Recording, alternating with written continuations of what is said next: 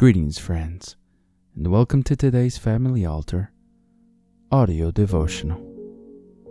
Our scripture reading today comes to us from the book of Psalm, chapter 25, verses 20 through 21.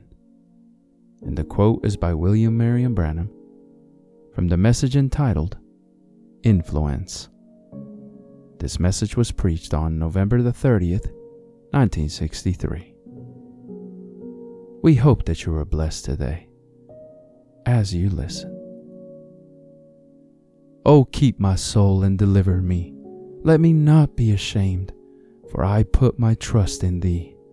Let integrity and uprightness preserve me, for I wait on thee. But he got lifted up so much in his heart. Now I want to speak this word to the full gospel businessman. He got so lifted up in his heart until he thought he could take a minister's place. He tried to become a minister, which he wasn't called to be. And I think that's many times that we're sometimes man in these ranks and the businessman's groups, they get to a spot that God blesses them in their business and makes them prosperous and so forth, till they get to a place that they think they ought to preach the gospel also. And that's wrong.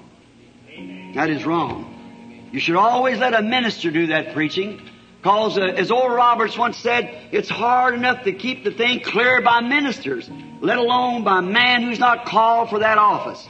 See? You should have man there that knows and are ordained for the work. This proves it, that we find out that this man, being a great man, a good man, an honorable man, but he took the offering, the censer, and went into the altar of the Lord to burn incense before the Lord, which is only for a dedicated priest to do so.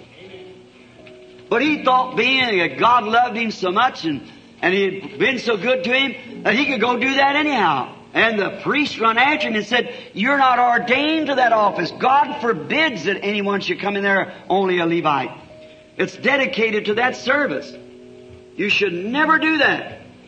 That's the way many times that I think has got the world today in such a confusion, that man go out and try to take those places which you're not ordained to do. It gets to a spot to where they try to fulfill this office and they're not called for that place. Now, we find out, though a good man, blessed of God, but if God blesses you, you stay in the category that God has called you in. If it's a housewife, remain a housewife. If it's in a business, remain in that business, reflecting God. And whatever God has called you to, let it be that, because He wants you to be a real housewife, to reflect your influence upon another person that would want to be a good housewife.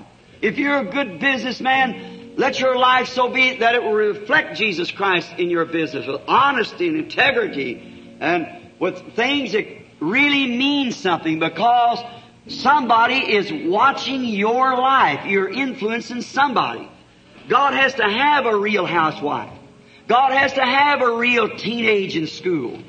God has to have a real minister, a real businessman, somebody that will reflect Him.